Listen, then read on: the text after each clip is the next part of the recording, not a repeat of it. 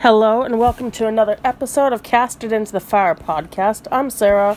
I'm Sherry.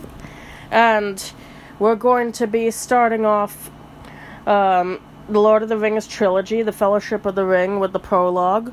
Now, I will say, I have in a far previous episode gone over this with Sam speaking on it, and if you want it from any different perspective, I still recommend you go back and listen to it, because I'm not taking it down or anything. And there's a lot in the prologue, and what was covered the first time may not be covered this time. It may be covered with a differing opinion. Yeah. So, different people take different things away from... Right. There's an awful lot in it. So, that's why we decided to do it again, and hope you like it. Now, I'll repeat that the book starts off with the poem 3 rings for the elven kings under the sky, 7 for the dwarf lords in their halls of stone, 9 for mortal men doomed to die, 1 for the dark lord on his dark throne. In the land of Mordor where the shadows lie, 1 ring to rule them all, 1 ring to find them, 1 ring to bring them all, and in the darkness bind them, in the land of Mordor where the shadows lie. So that's a bit creepy and ominous, and sets the tone for a somewhat darker story than The Hobbit. This was originally going to be a little sequel to The Hobbit, and it grew into a gigantic thing. Far, far bigger than The Hobbit ever was in length, and I would say probably more cultural influence too. I already kind of hit the notes on the text already with Sam, and we're going to focus mostly on the prologue, but I will say Tolkien had his own opinions about spelling. So, he didn't like spelling elven with an F. It's got to be a V. It's very important that it be a V. I guess it's to distinguish his elves from, the silly Jingle Bell kind with Christmas and Santa Claus. No, these are serious elves. These are very elfly elves, and we spell it with a V. Same thing with Dwarven. He spelled the flower nasturtiums as nasturtiens, which I don't know why he did it, but I've actually started pronouncing it that way sometimes too, because Tolkien is that cool. And Sarah worked in a greenhouse for years, so I'm like, yeah, here's some nasturtiums. Sometimes grown ornamentally, sometimes eaten for its kind of radish-like taste. Back in the day I had some lizards that loved them, and I have some lizards that would still like them if I had any to give, but... The greenhouse is gone, and so are the nasturtiums. It's not the good time of year to have them. And some stuff about how it's not intentional allegory about politics or anything else. The reader takes what the reader takes from it, and applicability does not equal allegory. Tolkien was fairly firm on this. That, it's not about the war, it's not about Hitler and Germany as the threat or any of that. It's its own thing. Although, at the same time as he's said it's not allegory, he's also said it's a very Catholic work, so take it for how you understand it, basically, on that. Well, I would say he did take his own religious views in, and he also did probably take some of his experiences from World War I in, even if intentional allegory isn't meant. Right. So now, the first section of the prologue is on concerning hobbits. And you should take note that the book or the books of Lord of the Rings is actually called Red Book of Westmarch, and it's not just the Lord of the Rings. The Hobbit, the book The Hobbit, derives from the earlier chapters of the Red Book of Westmarch. No, yes. I'm guessing like The Hobbit and the trilogy is what the Red Book of Westmarch would be. Now, I will say it has never been published under these names, but the implication is supposed to be that the hobbits themselves wrote down their own diary and history of this and put it in their Red Book of Westmarch in their own world. Although you'd almost think it's almost surprising that the Tolkien estate never released it as, oh, this is what Red Book of Westmarch edition. It's got all of them. Or AKA whatever. Yes. But, well, also, The Hobbit, Bilbo wrote it as There and Back Again. So, most people don't know it as that. And also there has been more than one version of The Hobbit, which we've gone over before, but there was the original published version, and then Tolkien decided that Bilbo's actions didn't line up with what he was doing in Lord of the Rings, so he re-released The Hobbit with a few things changed, including taking out references to policemen in China, which didn't fit in with the world, and the conversation with Gollum is altered to match what makes sense with what happens later in Lord of the Rings, and the original version is like, oh, well, Bilbo was already being affected by the ring, so he told some not quite true things to his friends about what happened, so this is what really happened. So, do you have copies of both? Or? I do not have copies of both. It is extremely difficult and much more than I can afford expensive to get a hold of an original copy. And you would once again think the Tolkien estate would, release an original because Tolkien fans would go crazy to get it. Well, if anybody out there has a copy and they'd love to gift it to Sarah, she's more than happy to receive it. And if you want to message and talk about any differences in the text, I'd also love to hear it also. Yep. Because none of them are things I've actually gotten to see with my own eyes. So anyway, about hobbits themselves. Now, I should let you know, I identify as a hobbit in a lot of ways. We're short, we like food, we love the country, even though we don't live any place like that now. We'd love to live in a place like the Shire. I grew up in the country, in tiny towns, very tiny at times. And yes, I'm under 5 feet tall. Shoes are kind of annoying. I don't keep my feet furry, but and they're not quite as leathery as a hobbit would be. But I do like hobbit dress. Yeah, she's wearing something right now that, yeah, I could see a lady hobbit wearing that dress. It's kind of simple cut with a floral print and an actually reasonably sized pocket that you could fit things, including maybe the One Ring, into. No fake pockets that you can't even fit more than like a credit card. And I actually made several versions of this dress, and I tried to do hobbit colors when I made them, and my next sewing project is a skirt that I would call Hobbit-y as well. So, yes, and I'm definitely a hobbit. So, yeah, it's, talks about they love peace and quiet and good-tilled earth, and a well-ordered and well-farmed countryside is their favorite place. Well, that's me. They don't understand or like machines, more complicated than a forge bellows, a water mill, or a hand loom, but they are skillful with tools. And even in the ancient days, they were, as a rule, shy of the big folk, meaning humans.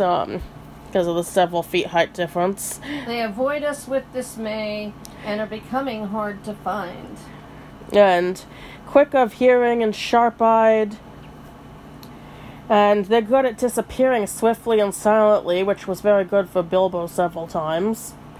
When large folk whom they do not wish to meet come blundering by, and to humans, often just called men with a capital M in this book, Right. they're getting hard to find. And they have never studied magic of any kind. Yes, even Bilbo with the ring, he doesn't studying magic. He was using magic someone else made. Now, this isn't about the book per se, but The Hobbit, the series. The TV series, The Rings of Power right now, it had their Hobbit leader using some kind of magic in a magic book. Right. And that doesn't go with what Tolkien actually wrote about them. So, but it's something that stuck in my mind. Yeah, it almost feels like they were sort of written with leprechauns a bit in mind, except for they are different from leprechauns in this major way, and they are not magical. They don't do magic. I'm pretty sure if they did somehow encounter something like a leprechaun, they would think he was crazy. But little folk that disappear and live out in the countryside. And They're they're smaller than dwarves, less stout and stocky. Their height is variable, ranging between 2 and 4 feet of our measure. They seldom reach 3 feet, but according to the Red Book, Bandobras took. Bandobras, I think. Bandobras took, Okay. also called Bullroarer. The son of Eisenbras III was 4'5", and he was The able to second. ride a. Oh, the Is it the second or It the says third. Third. Oh, gee, I made a mistake. 4'5", and he was able to ride a real horse. And he was surpassed in all the Hobbit records only by 2 famous characters of old, and that matter will be dealt with in this book, and I think I know exactly who they were.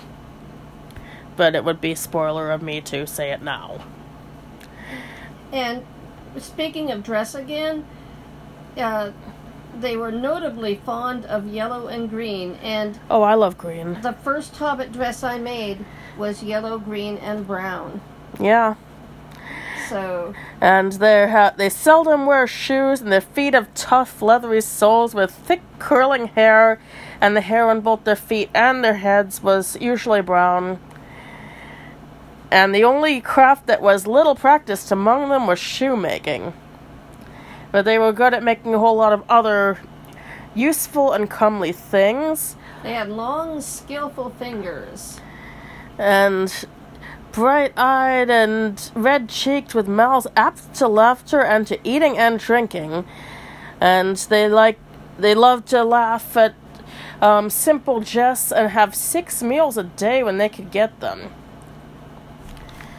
And they were hospitable and delighted in parties and presents they gave freely and eagerly accepted.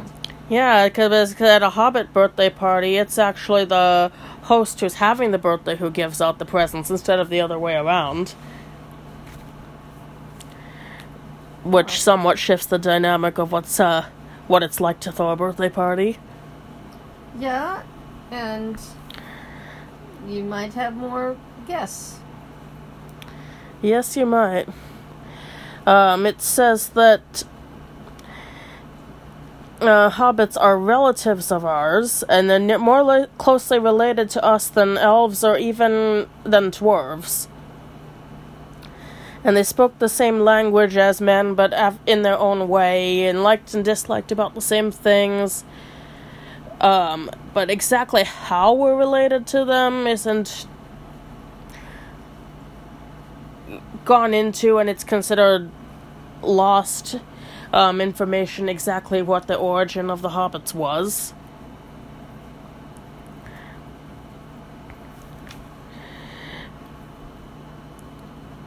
And they'd lived a long time in Middle-earth without anyone else even knowing they were there, probably because of that disappearing. So is that what they call the old world?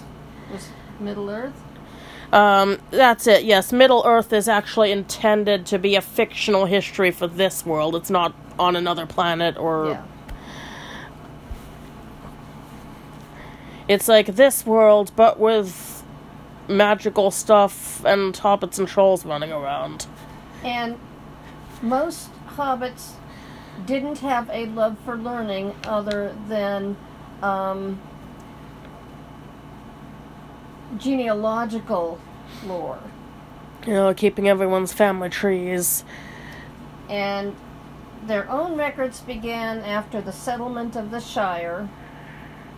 And this is taking place in the Third Age of Middle-earth, so the First Age being right after Middle-earth's creation, and the Second Age is after the War of Wrath, which is when the Rings of Power TV show is set. This is the Third Age, where The Hobbit and Lord of the Rings fully take place, and the Fourth Age begins like right after this book, Lord of the Rings, is done. What comes after the Lord of the Rings book-wise? What's like... Nothing. You're into the Age of Men and... So there's nothing written about the Fourth Age? I don't believe there is, except for just a little bit of, wrapping up the stories of characters that are in this age. I imagine there's fan fiction. Oh, I'm sure there is. There's fan fiction of everything. There's so much fan fiction with, like, dwarves running a coffee shop, or...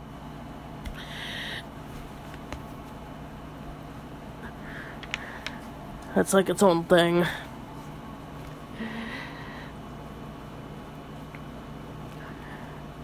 So, yes, the hobbits had their own wandering days before they got to the Shire, and they were found in the upper vales of Anduin, between Greenwood the Great and the Misty Mountains. So that would be... Okay, you know where, if you have read The Hobbit or listened to the podcast, where Bilbo and the dwarves, they'd already crossed the Misty Mountains, and they're running away from the goblins and wolves, and they meet Beorn, and there's a river that they have to ford. Yes. Somewhere... Maybe not at that exact region, but in the neighborhood of that. Yeah. Greenwood the Great becoming Mirkwood. Before the crossing of the mountains, the hobbits became divided into 3 somewhat different breeds. It's interesting to say breeds. Yeah, because they're more like people, and breeds, you associate with more like animals. But, right. Anyway, you've got the Harfoots, who were browner of skin, smaller and shorter, beardless, bootless, and their hands and feet were neat and nimble, and they preferred highlands and hillsides. And they were the most numerous. So, like, most hobbits are descended from Harfoots. I mean, I'm sure there was some intermarriage between the 3 branches, but... I imagine. I doubt if they were... We're like, no, you're Harfoot, you're different, or whatever, but... Right. So, yes, the Harfoots... And then how would you pronounce that? Stores? I think it's Stores. Stoors. Yeah. Broader, heavier in build, hands and feet larger, and they preferred flat lands and riversides.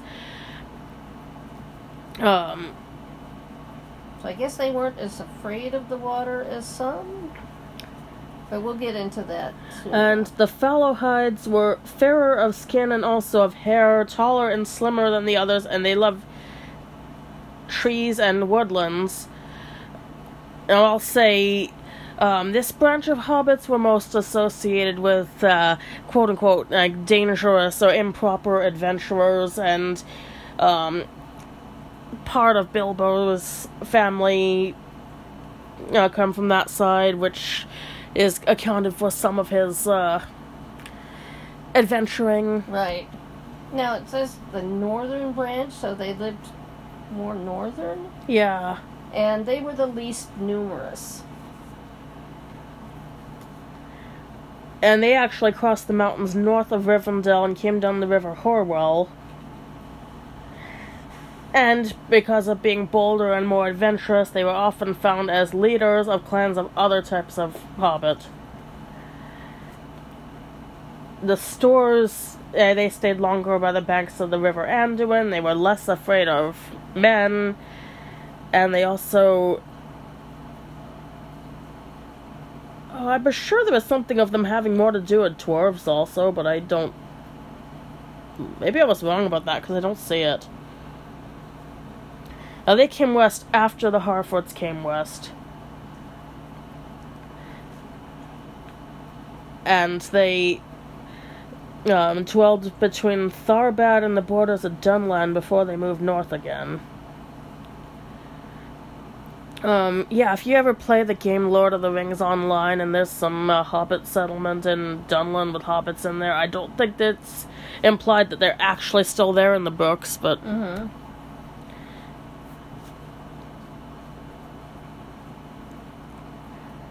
Oh, and this also says the Harfoots were the ones who were most inclined to settle in one place and preserve the ancestral habit of living in tunnels and holes.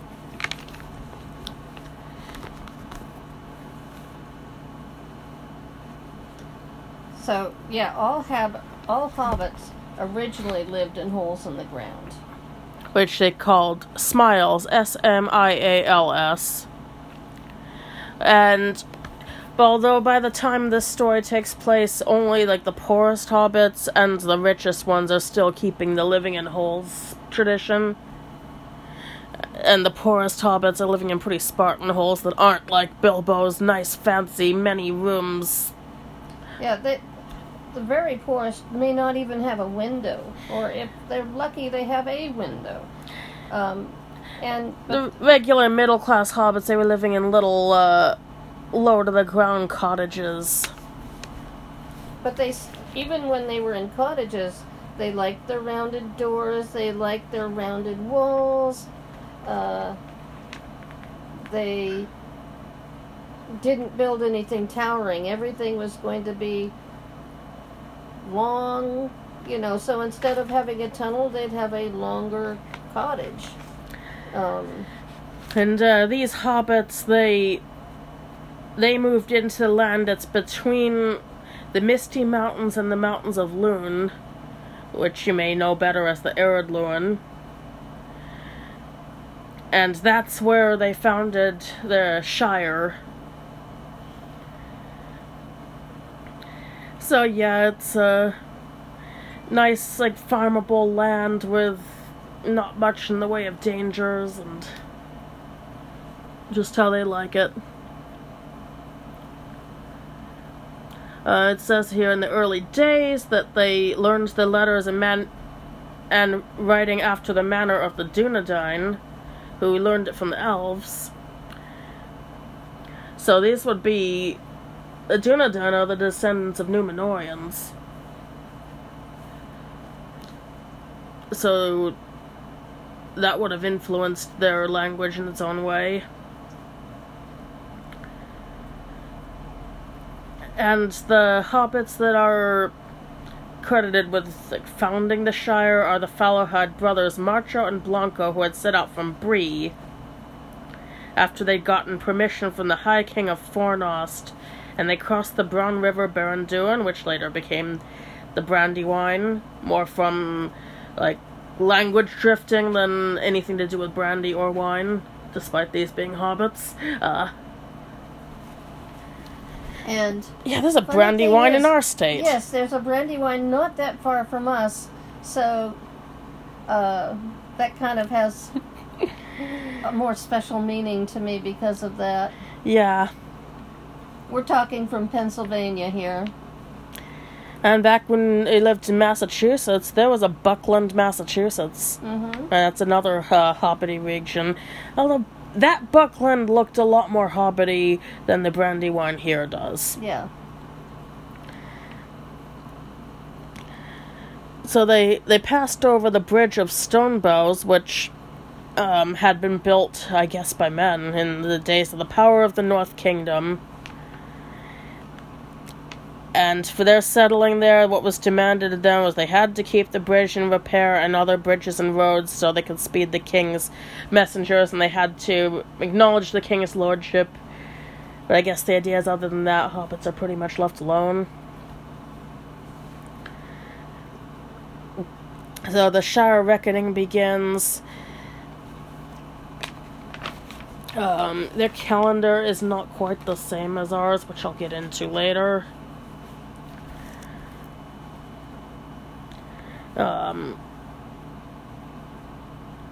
They were officially under the king of the North Kingdom, but they didn't have much to do with them. They were ruled by their own chieftains in the Shire. Although in the last battle on the North Downs with Fornost and the Witch Lord of Angmar, they did send some archers to fight, but there aren't any tales of men that record it. But, the North Kingdom didn't win that war. And by that point, the hobbits began ruling themselves. And I don't know what happened to the hobbits that went off to war. I kind of don't have a good feeling about that. They didn't have a lot of trouble for a while, and they prospered until they were hit by the Dark Plague, which I presume is something like the plague in Europe. And after that, a long winter and a famine, and a lot of hobbits didn't make it. It's as many thousands. But this is... The Dark Plague and the Days of Darth and the Long Winter are all long before this story takes place. But it's bad to think of hobbits having plague and famine, and... I mean, it's bad for anyone, but... Yeah, to me, hobbits are like everything's all hunky-dory all the time. Except it wasn't. It wasn't. No, they faced a lot of the same problems we have throughout, human history. And after this was over, the land was well tilled, and they had farms and cornlands. I would have said cornfields, but vineyards, woods, and this stretches from the Far Downs, the Brandywine Bridge, Northern Moors, Marshes of the North. They called it the Shire, and the region was of the authority of their Thane, who I guess was their leader. And it was a pleasant place, peace and plenty. It says they forgot or ignored what little they had ever known of the Guardians, and that's got a capital G. But I think we'll get into that later. No hobbits of any kind have been warlike, and they'd never fought among themselves. Even though there are times they had to fight because of how the world was.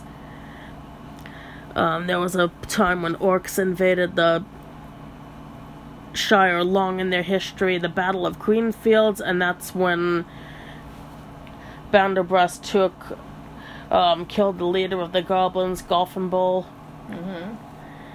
and invented the game of golf at the same time, according to The Hobbit.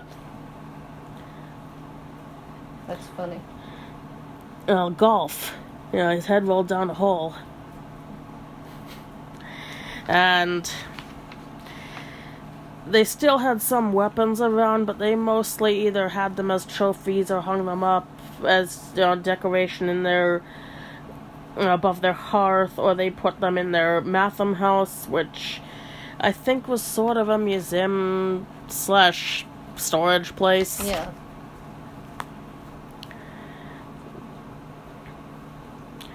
It says the hobbits were surprisingly tough with what they could handle. because, they look like they're little and friendly and used to eating well, but they actually survive hardship very well and will fight if they're cornered, and are good archers with the bow and throwing rocks. If any hobbit stooped for a stone, it was well to get quickly under cover, as all trespassing beasts knew very well.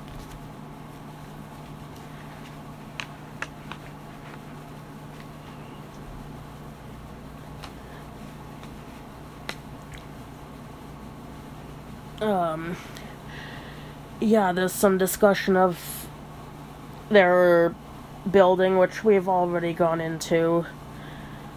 Well, there's more on the There is buildings. more on it, though. Yeah, like certain tradesmen preferred being in like farmhouses and barns, or let's see, what am I?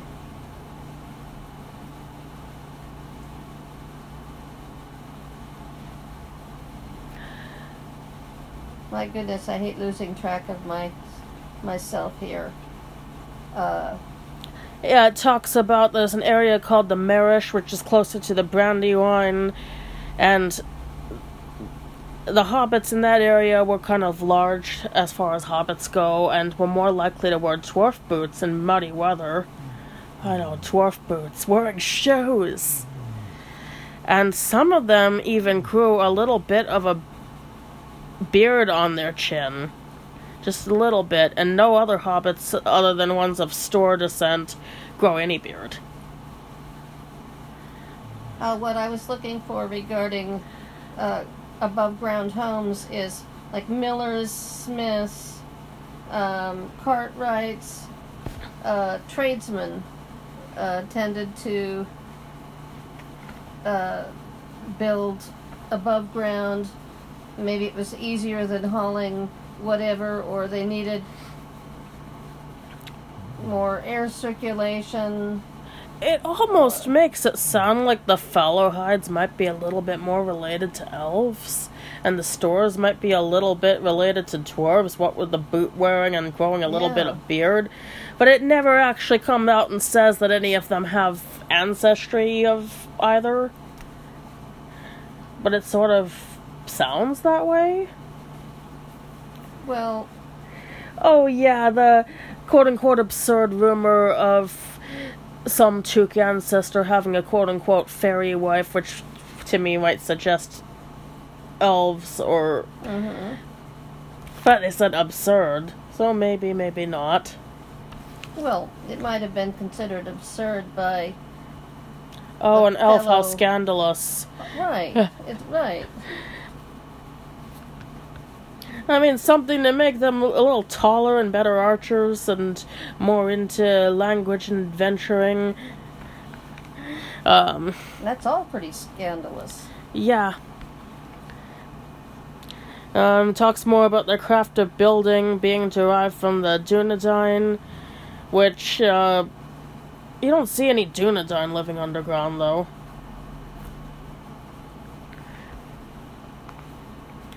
And there were 3 elf towers that are very old, they don't know when it was built, that are seen on the Tower Hills beyond the western marches, and those are off in the direction of the sea.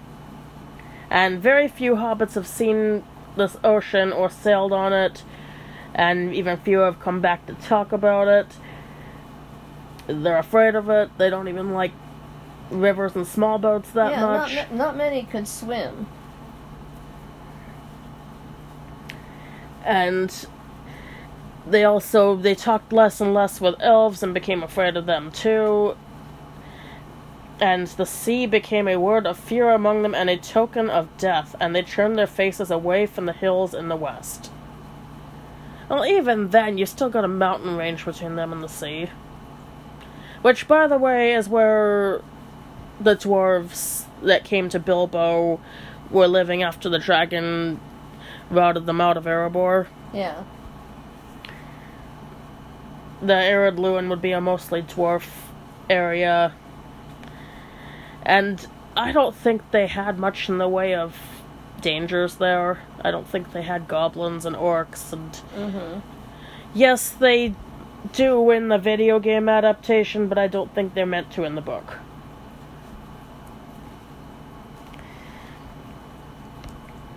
There's stuff about how the houses and halls of Shire hobbits were often large and inhabited by large families, and Bilbo and Frodo being bachelors was exceptional. I think more of Samwise Gamgees and Rosie Cotton.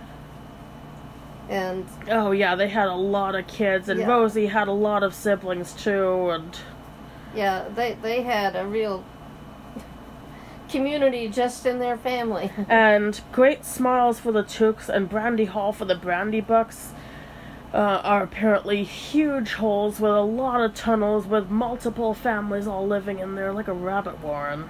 Yeah. And they have very long genealogical trees, which are partly shown here in the appendices of this book. Or should I say of the last Lord of the Rings book, because I'm looking at a copy that's all 3 books in one, and you're looking at a copy that's the first book. Yes. It's normally divided into 3. I find the one book more convenient, but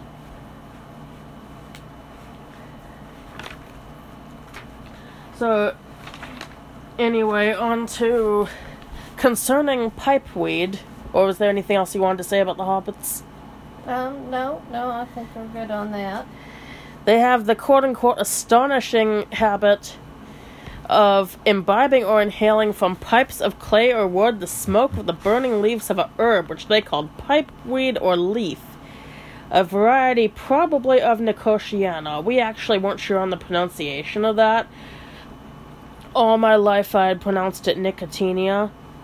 But I had started working at a greenhouse, and we sold an ornamental variety of it, which I'd heard pronounced as Nicotiana, and I wasn't sure what was right, and we actually looked it up just today, and Nicotiana is correct. What's really interesting, hobbits call this custom of smoking pipeweed an art. And I'm so bad at pronouncing names. Meriadoc, Brandybuck, later Master of Buckland, better known as Merry, and writer of Herb Lore of the Shire, which isn't something that actually is a book we can pick No, up. it's not. It's just something they have in their own world. I'd read it, though. I definitely would.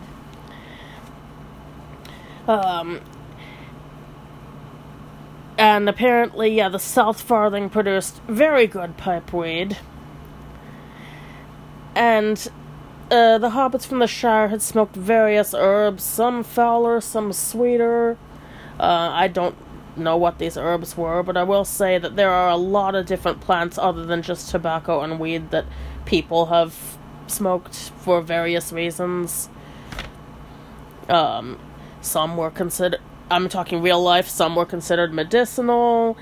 I will say plenty of little boys no kind of smoke is probably day. going to be all that good for your lungs, but right. And I've tried smoking a mullein plant before, which you better know as lamb's ear. It smells kind of like a light, like leaves burning in a campfire kind of smell. And I wanted to try smoking something in a pipe without smoking actual tobacco or weed, and that's a plant that's pretty easy to get. I'm certainly not as a podcaster saying, oh yeah, go try smoking stuff. We're not recommending anybody smoke anything. That is entirely up to you and on you. So yeah, it sounds like the hobbits tried smoking various plants, but it was Tobald Hornblower of Longbottom who... He's from the South Farthing, and he grew the true pipeweed in his garden in the days of Isengrim II. It's known as Longbottom Leaf, Old Toby, and Southern Star. And this was where the best pipeweed was supposed to have come from, and they don't know where Old Toby first got it from. He knew a lot of herbs, but he wasn't a traveler, but he did go often to Bree, which is just outside of the Shire, and Bree is a major crossroads for people going in different directions.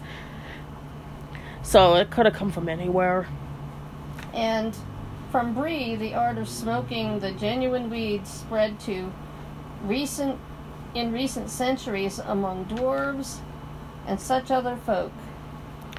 Rangers, wizards, wanderers.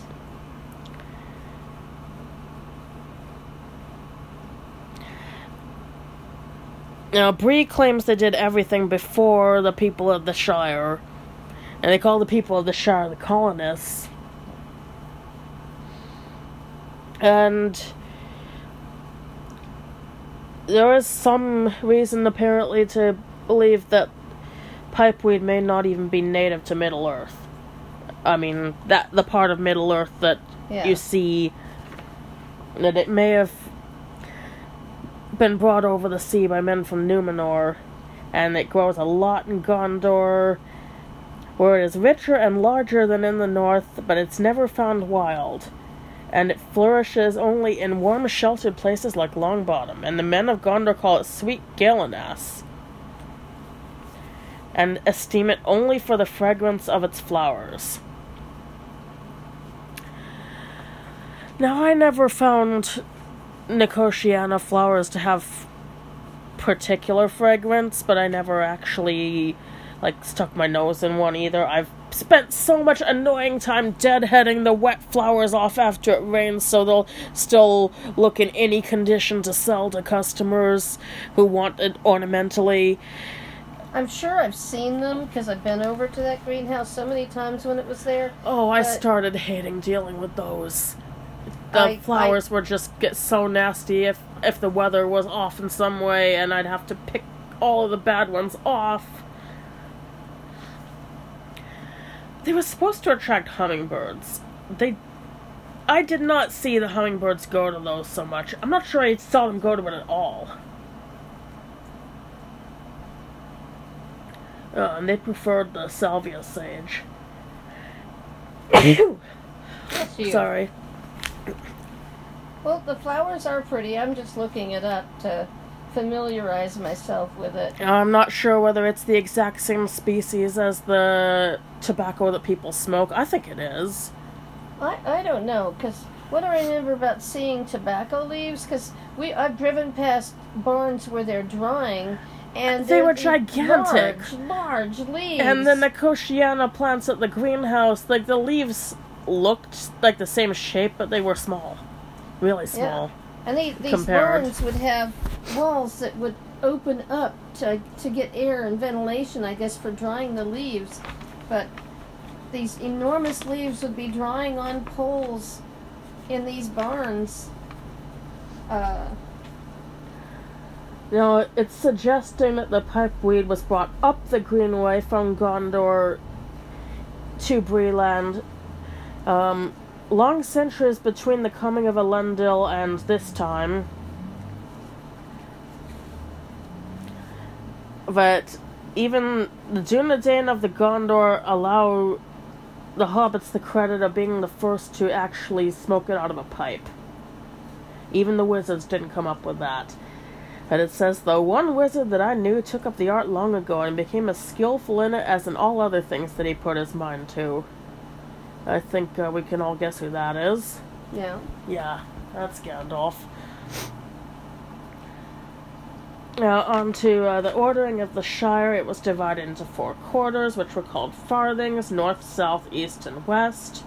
So just think of those as the districts of the Shire divided into 4. And these were again divided into a number of folklands, which bore the names of some of the old leading families. So there was Tookland, for instance.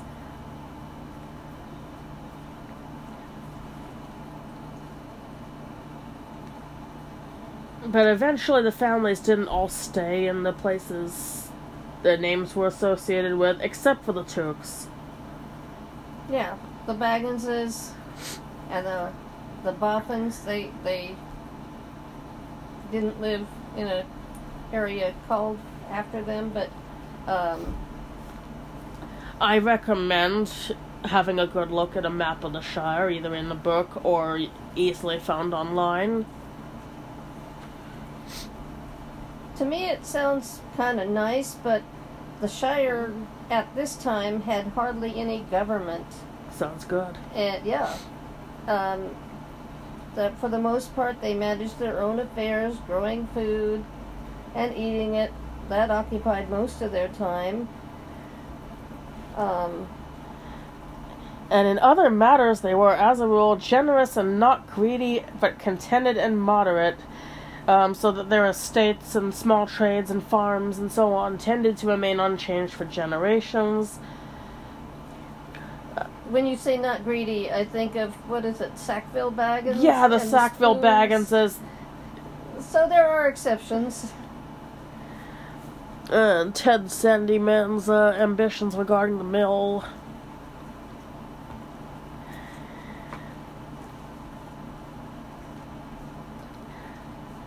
They had a tradition about the king at Fornost, which they called Norbury, which was not in the Shire. This was pretty far to the northeast of it. There hadn't been any king for thousands of years, and even the ruins were covered with grass. But when the hobbits were talking about wild folk or wicked things such as trolls, they would say they had not heard of the king, and they attributed their laws to the king, even though there wasn't any. Right. So I guess you could say the king of old.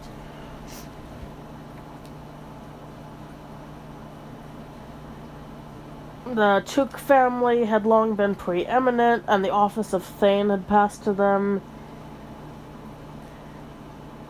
From the old bucks.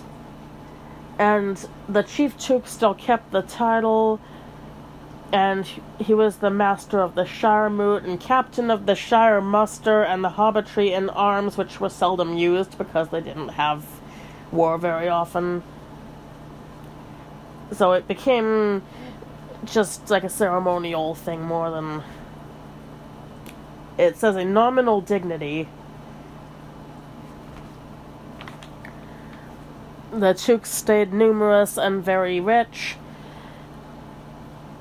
and they still tended to occasionally have in their generation characters of peculiar habits and even adventurous temperament. Oh. Which were tolerated if you were rich more than actually approved of. And they still called the head of their family the Took, and they'd add to his name a number because they kept reusing names in their family. They had, like, Isengrim II. And the only real official the Shire had at this point was the mayor, who lived at Mitchell Delving, who was elected every 7 years at the Free Fair on the White Downs at the Lith, which would be midsummer. All their months have different names. As mayor, almost his only duty was to preside at banquets, given on the Shire holidays, which occurred at frequent intervals. Not a bad gig. No. And they'd have a postmaster and a first sheriff. The post did, the obvious thing the post does. Now, about the sheriffs, it's spelled S-H-I-R-R-I-F-F. But you think of sheriff when you Yeah, see it. so they're police. They didn't really have actual crime to really think about. They're more likely to just be patrolling around the border, and returning stray animals where they belong and that kind of stuff. I can think of little hobbits going out into a farm field and stealing a potato or a mushroom or whatever. Now you return that potato, young master. I'll have words with your dad. We actually have a potato thief in our family here. Yeah, the dog. The dog is a potato thief. Yes, she is. And the sheriffs would traditionally have a feather in their cap, and if they have 2 feathers, they're a bit higher ranking sheriff. Now that came up in the movie. Yes, the animated Return of the King, which I've never podcasted about, and I will eventually. Sam Gamgee has the feather hat on, and I'm like, oh, did they make him a Hobbit cop in this? Yeah. Which he was not in the book.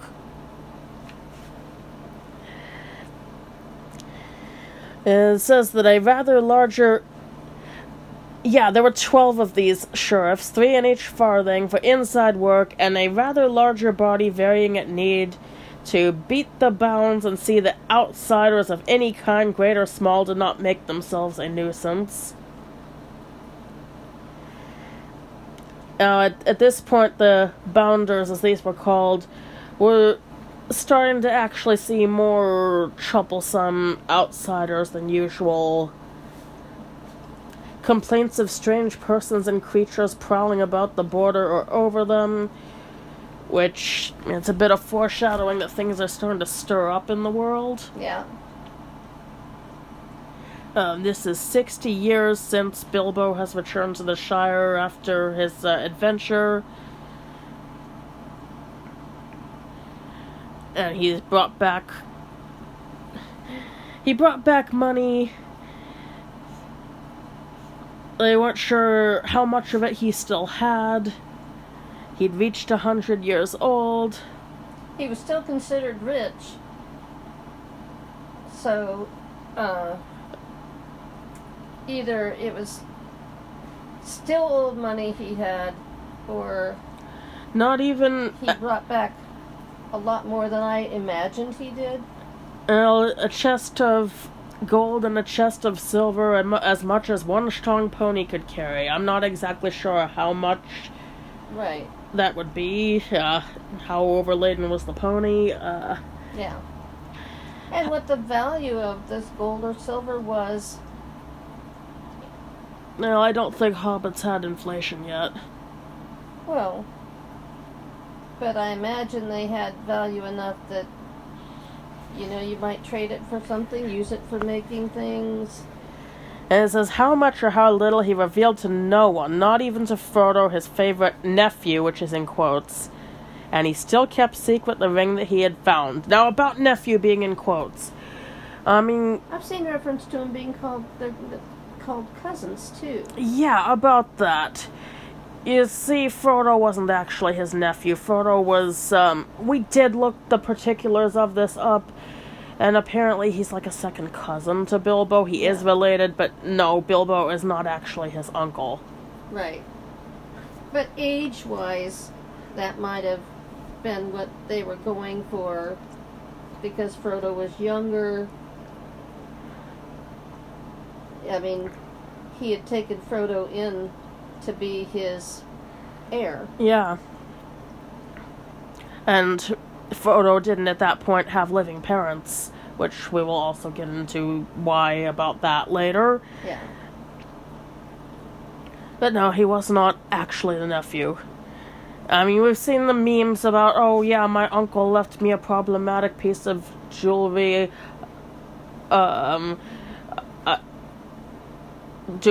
Do I really have to return it? It has become precious to me. Memes, Yeah. So, on to section 4 of the Finding of the Ring. Now this, if you've read The Hobbit or listened to our podcast about The Hobbit, you already know this. But it goes on about how Bilbo went off adventuring with Gandalf and the 13 Dwarves and Thorin Oakenshield. On a morning of April in 1341 Shire Reckoning, to get back the great treasure of the dwarves from Smaug the dragon. The quest was successful, and the dragon that guarded the hoard was destroyed. And they won the Battle of the Five Armies, but Thorin was still killed in this battle, and many deeds of renown were done. And this matter would have scarcely concerned later history, except for an accident, in quotes, along the way. The party was assailed by orcs in a high pass in the Misty Mountains, and Bilbo got lost for a time in the orc mines, and he was feeling around on the floor of the tunnel in the dark and found a ring and put it in his pocket. It seemed then like mere luck. Now, all this is in one paragraph.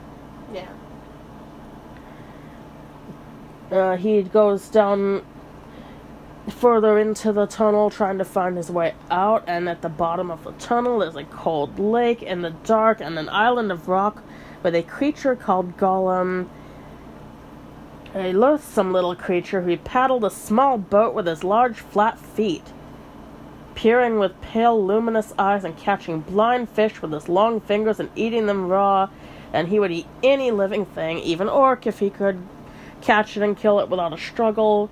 And he kept a secret ring of gold that would turn its wearer invisible. And he loved this ring. He called it his precious. He talked to it. Even when it wasn't with him, he talked to it. And he kept it hidden in a hole on this island, except when he was hunting or spying on the orcs. And he would have attacked Bilbo right away, except he didn't have the ring on him at that moment. And Bilbo had a long elvish knife, so he was afraid of the knife. And so he challenged Bilbo to a riddle game, saying if he asked the riddle and Bilbo couldn't guess, that he could kill him and eat him. But if Bilbo won, he would do what Bilbo wants, which is show him the way out. And Bilbo agreed to this because he was desperate, and they asked their riddle game. And in the end, he can't think of a riddle to ask Gollum, and he says, "What have I got in my pocket?" Which Gollum doesn't guess, even with 3 guesses. Now, the authorities, capitalize the authorities, whoever they are, differ on whether the last question really counts as a riddle instead of just a question, according to the strict rules of the game, also capitalized. But all agree that after accepting it and trying to guess the answer, Gollum was bound by his promise. And, Bilbo tried to get him to keep his word and show him the way out, but Gollum was treacherous and went back to his island to look for his ring so he could go after Bilbo while invisible. The ring was not there, and so Gollum is freaking out. "What has it got in its pocket?" says. Oh, I didn't do it in the voice, but... "What has it got in its pocket?" says. Either way, you do good. The light in his eyes was like a green flame as he sped back to murder the hobbit and recover his precious. And just while Bilbo is trying to run away, he puts his hand in his pocket, which is weird to do while you're running, and the ring slipped quietly onto his finger. It says the ring slipped on. It doesn't say he slipped his finger into the ring. And Gollum passed without seeing him and went to guard the way out so the thief couldn't escape. And Bilbo just followed him back, and there he was blocking the door. And Bilbo was tempted to kill him with his sword, but he had pity on Gollum, and he kept the ring, but jumped over Gollum in the dark, and he's crying after Bilbo, "Thief! Thief! Baggins! We hates it forever!" And Bilbo did not tell the true version of the story to his companions. remember how I said in the first edition of The Hobbit there was some things that were changed? Yeah. Well, Gollum had given the ring willingly in the first version of the story, and of course there's no way this Gollum is giving that ring willingly, Right. so... No, it was obsessed with the ring. So, Bilbo was already starting to feel guilty and be affected by the ring himself, and he told the dwarves that it was won fairly when actually he'd taken it in a way that could be seen as semi-cheating if he weren't in such a desperate place. Right. And it says, this is the account that Bilbo had put down in his memoirs, and he seems to have never altered it himself, not even after the Council of Elrond, and it still appeared in the original Red Book, as it did in several of the copies and abstracts, and that many copies of the true account, which was probably from notes by Frodo or Samwise, tell the real truth. But they seemed unwilling to delete anything actually written by the old Hobbit himself. So this is Tolkien's way of fixing that he had already published it this way and then changed it. He wrote an in-universe reason for it being changed. Gandalf apparently didn't believe Bilbo at any point about this, and he was curious about the ring, and he eventually got the real truth out of Bilbo after a lot of questioning, and this strained their friendship between Bilbo and the wizard. And Gandalf had found it disturbing that Bilbo should lie at all, because this isn't like him.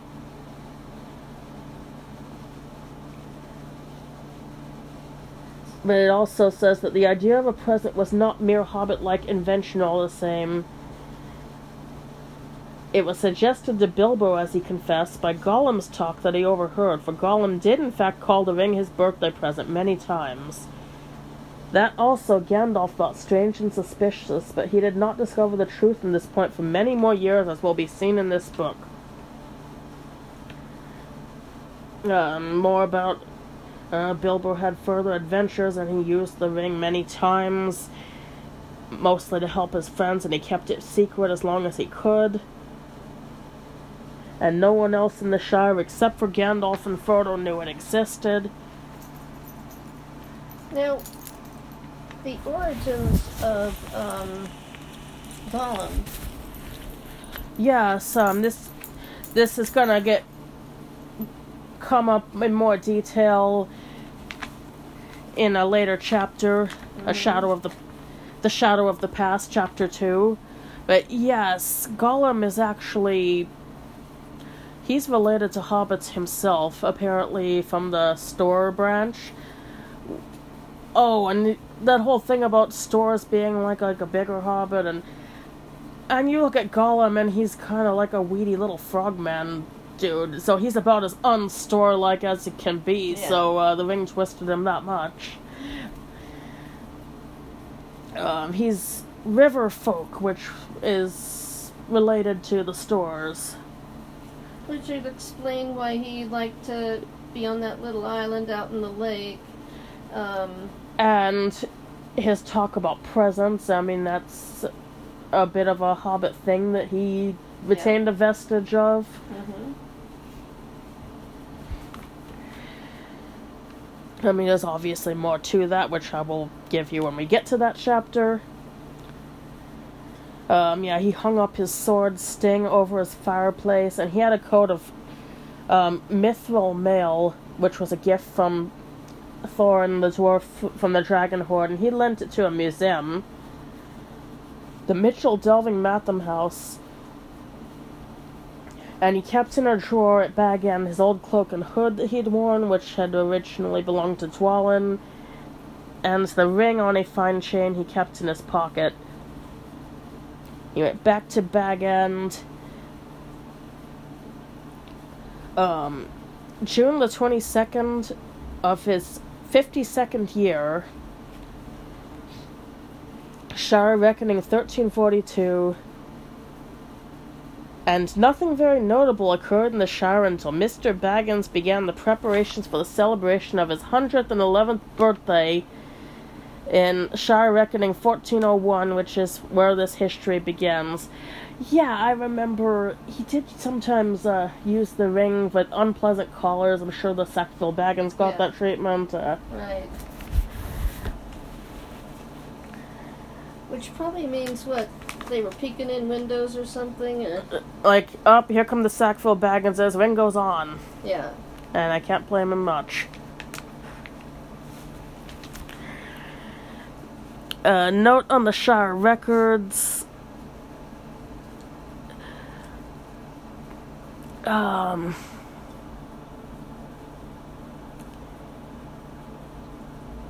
Yeah.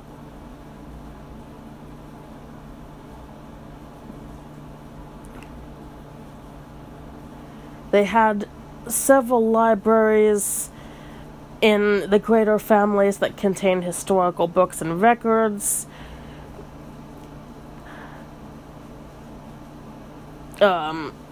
Because the end of this book, The Third Age, awakened more interest in history in the Hobbits, and the largest of the collections were probably at Undertowers, at Great Smiles, and at Brandy Hall. And this account was mostly in the Red Book of Westmarch, which we've already talked about.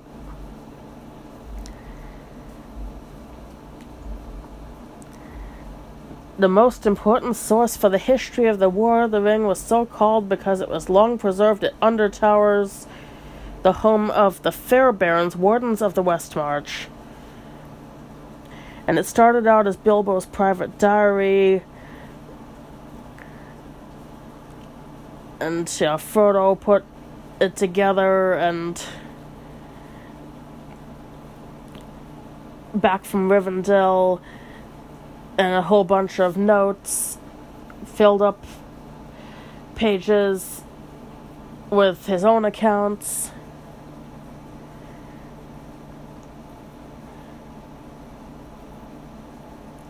And next and preserved with it, probably in a single red case, were the 3 large volumes bound in red leather that Bilbo gave to him as a parting gift.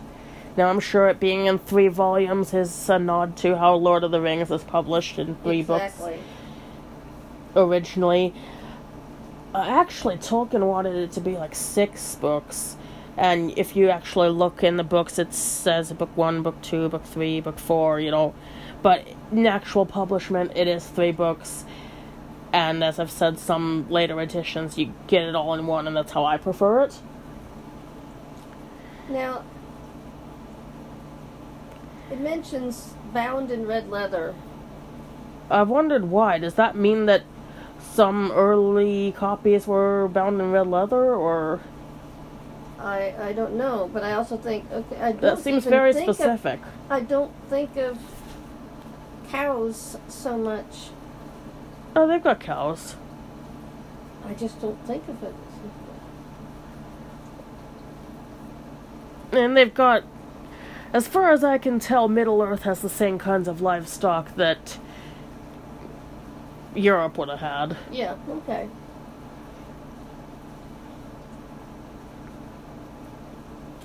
And they probably also had sheep and... Yeah, I think of sheep more probably because, they'd use the wool and all that.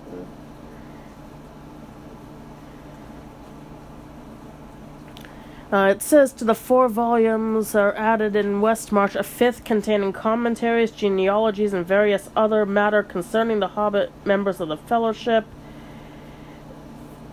I think this is in reference to the long, rambling appendices at the end of Return of the King. Mm-hmm. Which I'm actually not sure how I am going to eventually address it as a podcaster, because there's so much going on there and I want to do something with it, but it's gonna be difficult. Yeah. The original Red Book had not been preserved, but many copies were made, especially the first volume, for the use of the descendants of the children of Master Samwise. I guess call that a spoiler if you want. Samwise definitely survives and has a lot of kids. Mm-hmm. And the most important copy has a different history and was kept at Great Smiles, but it was written in Gondor at the request of the great-grandson of Peregrine, and completed in Shire Reckoning 1592, or 4th Age 172. And its southern scribe appended this note: Findegil, King's writer, finished this work in 172. It is an exact copy in all details of the Thane's book in Minas Tirith. That book was a copy made at the request of King Elisar of the Red Book of the Perianath, and was brought to him by the Thane Peregrine when he retired to Gondor in 4th Age 64. Now these books, I imagine, were all handwritten out when the copy was made. And they don't seem to correspond to anything that Tolkien published either. Right. Yes, a descendant of Peregrine.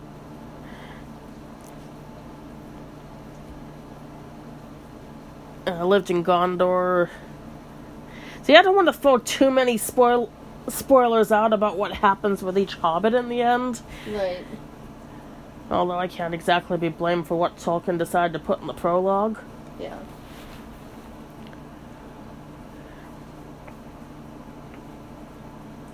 So this Thane's book was the first copy made of the Red Book, and it contained things that was later omitted or lost.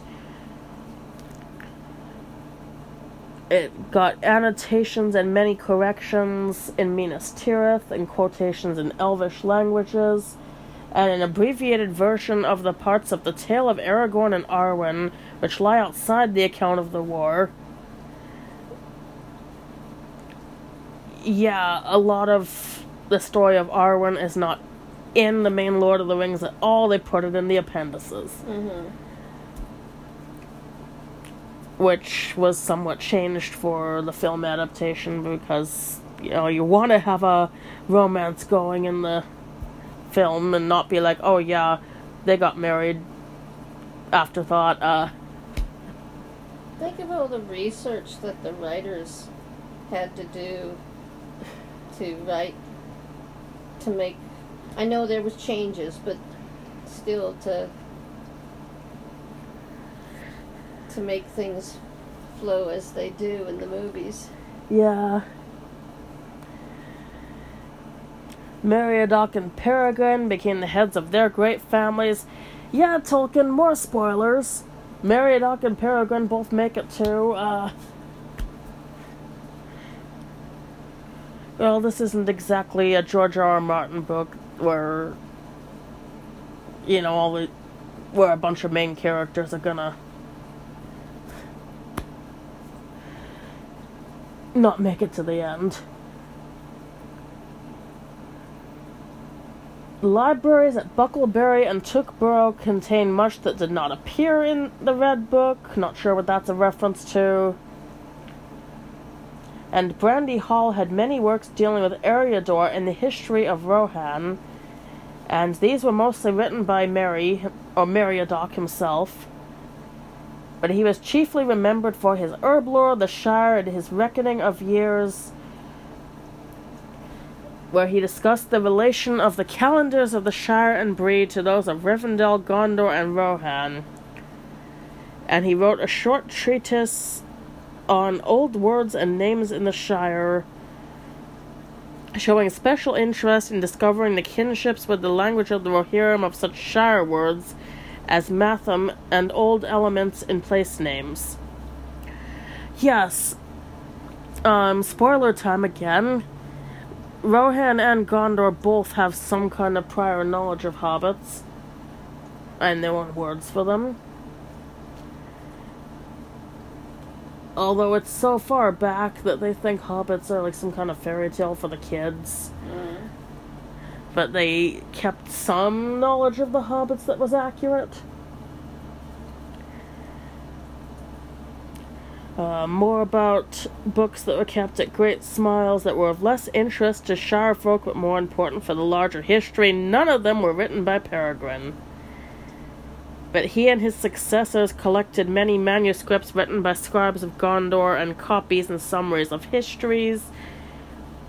or legends relating to Elendil and his heirs, and only here in the Shire were to be found extensive materials for the history of Numenor and the rising of Sauron.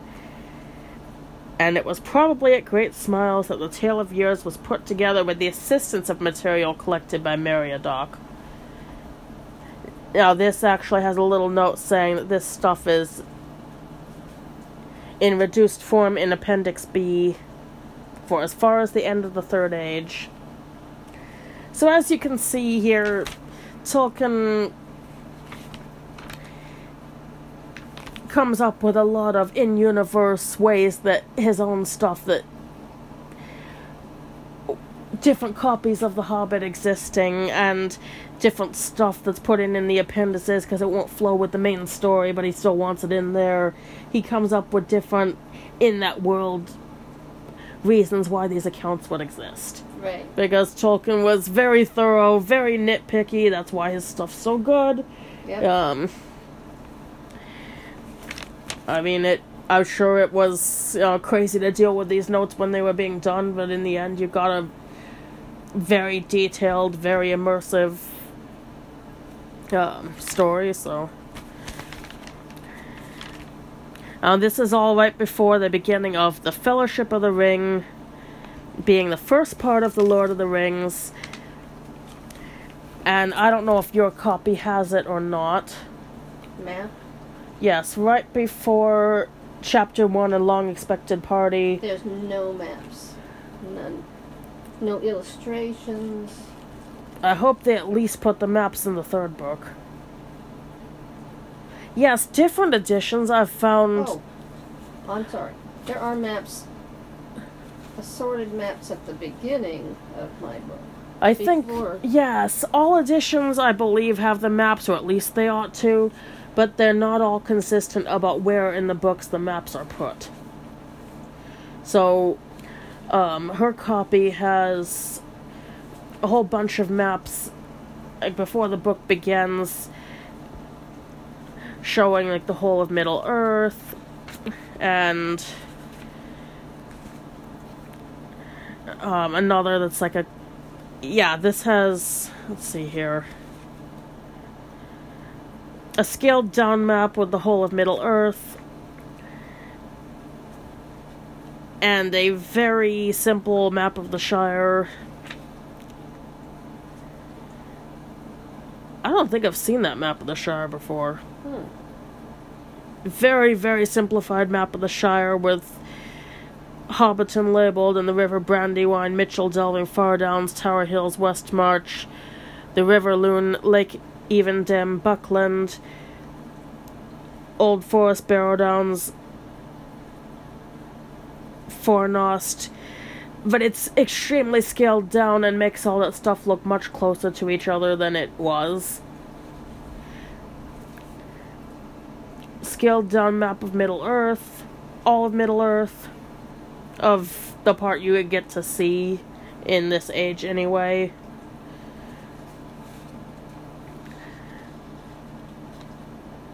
A more close-up map of Gondor and the mountainous edge of Mordor.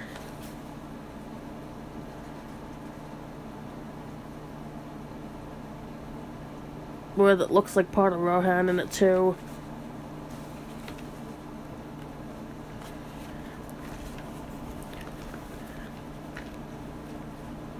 My copy doesn't have much in the way of maps until having a whole bunch at the end, more like where the appendices would be. But it does have, right before the first chapter, a map of the Shire and how it's divided into the different farthings. Shows the main roads, where the forests are. It's actually not the entire Shire, it's only the eastern end of it. It doesn't show where Mitchell Delving is, it just has a little arrow to Mitchell Delving in the White Downs, to Little Delving.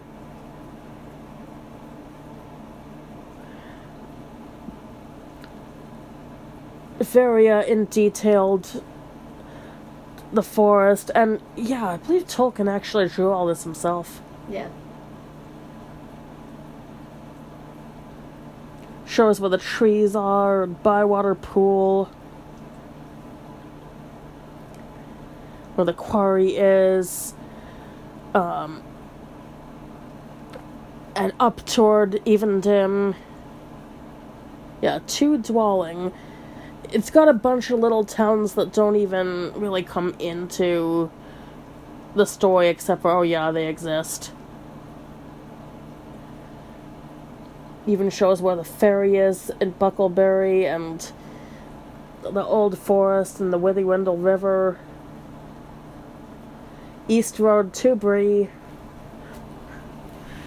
Yeah, if you have a copy, check out any maps that are in there, or if you don't, look them up online.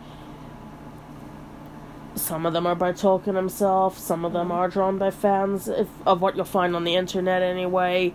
Some of them are from the game Lord of the Rings Online, in which case the map will likely still be semi-accurate, but it may have some additions put in for the game. Yeah. So compare it against a real one. So yeah, that's the end of the prologue. As you can see, very long and involved.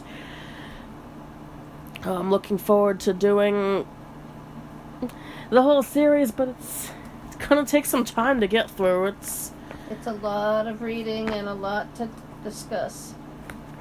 But there'll be other podcasts of other things throughout all this, so, stay tuned and you will eventually, get through this. And thank you for listening to Cast Into the Fire podcast. Stay tuned for more Lord of the Rings, more Rings of Power, more Game of Thrones, all that. And have a great afternoon. Bye-bye.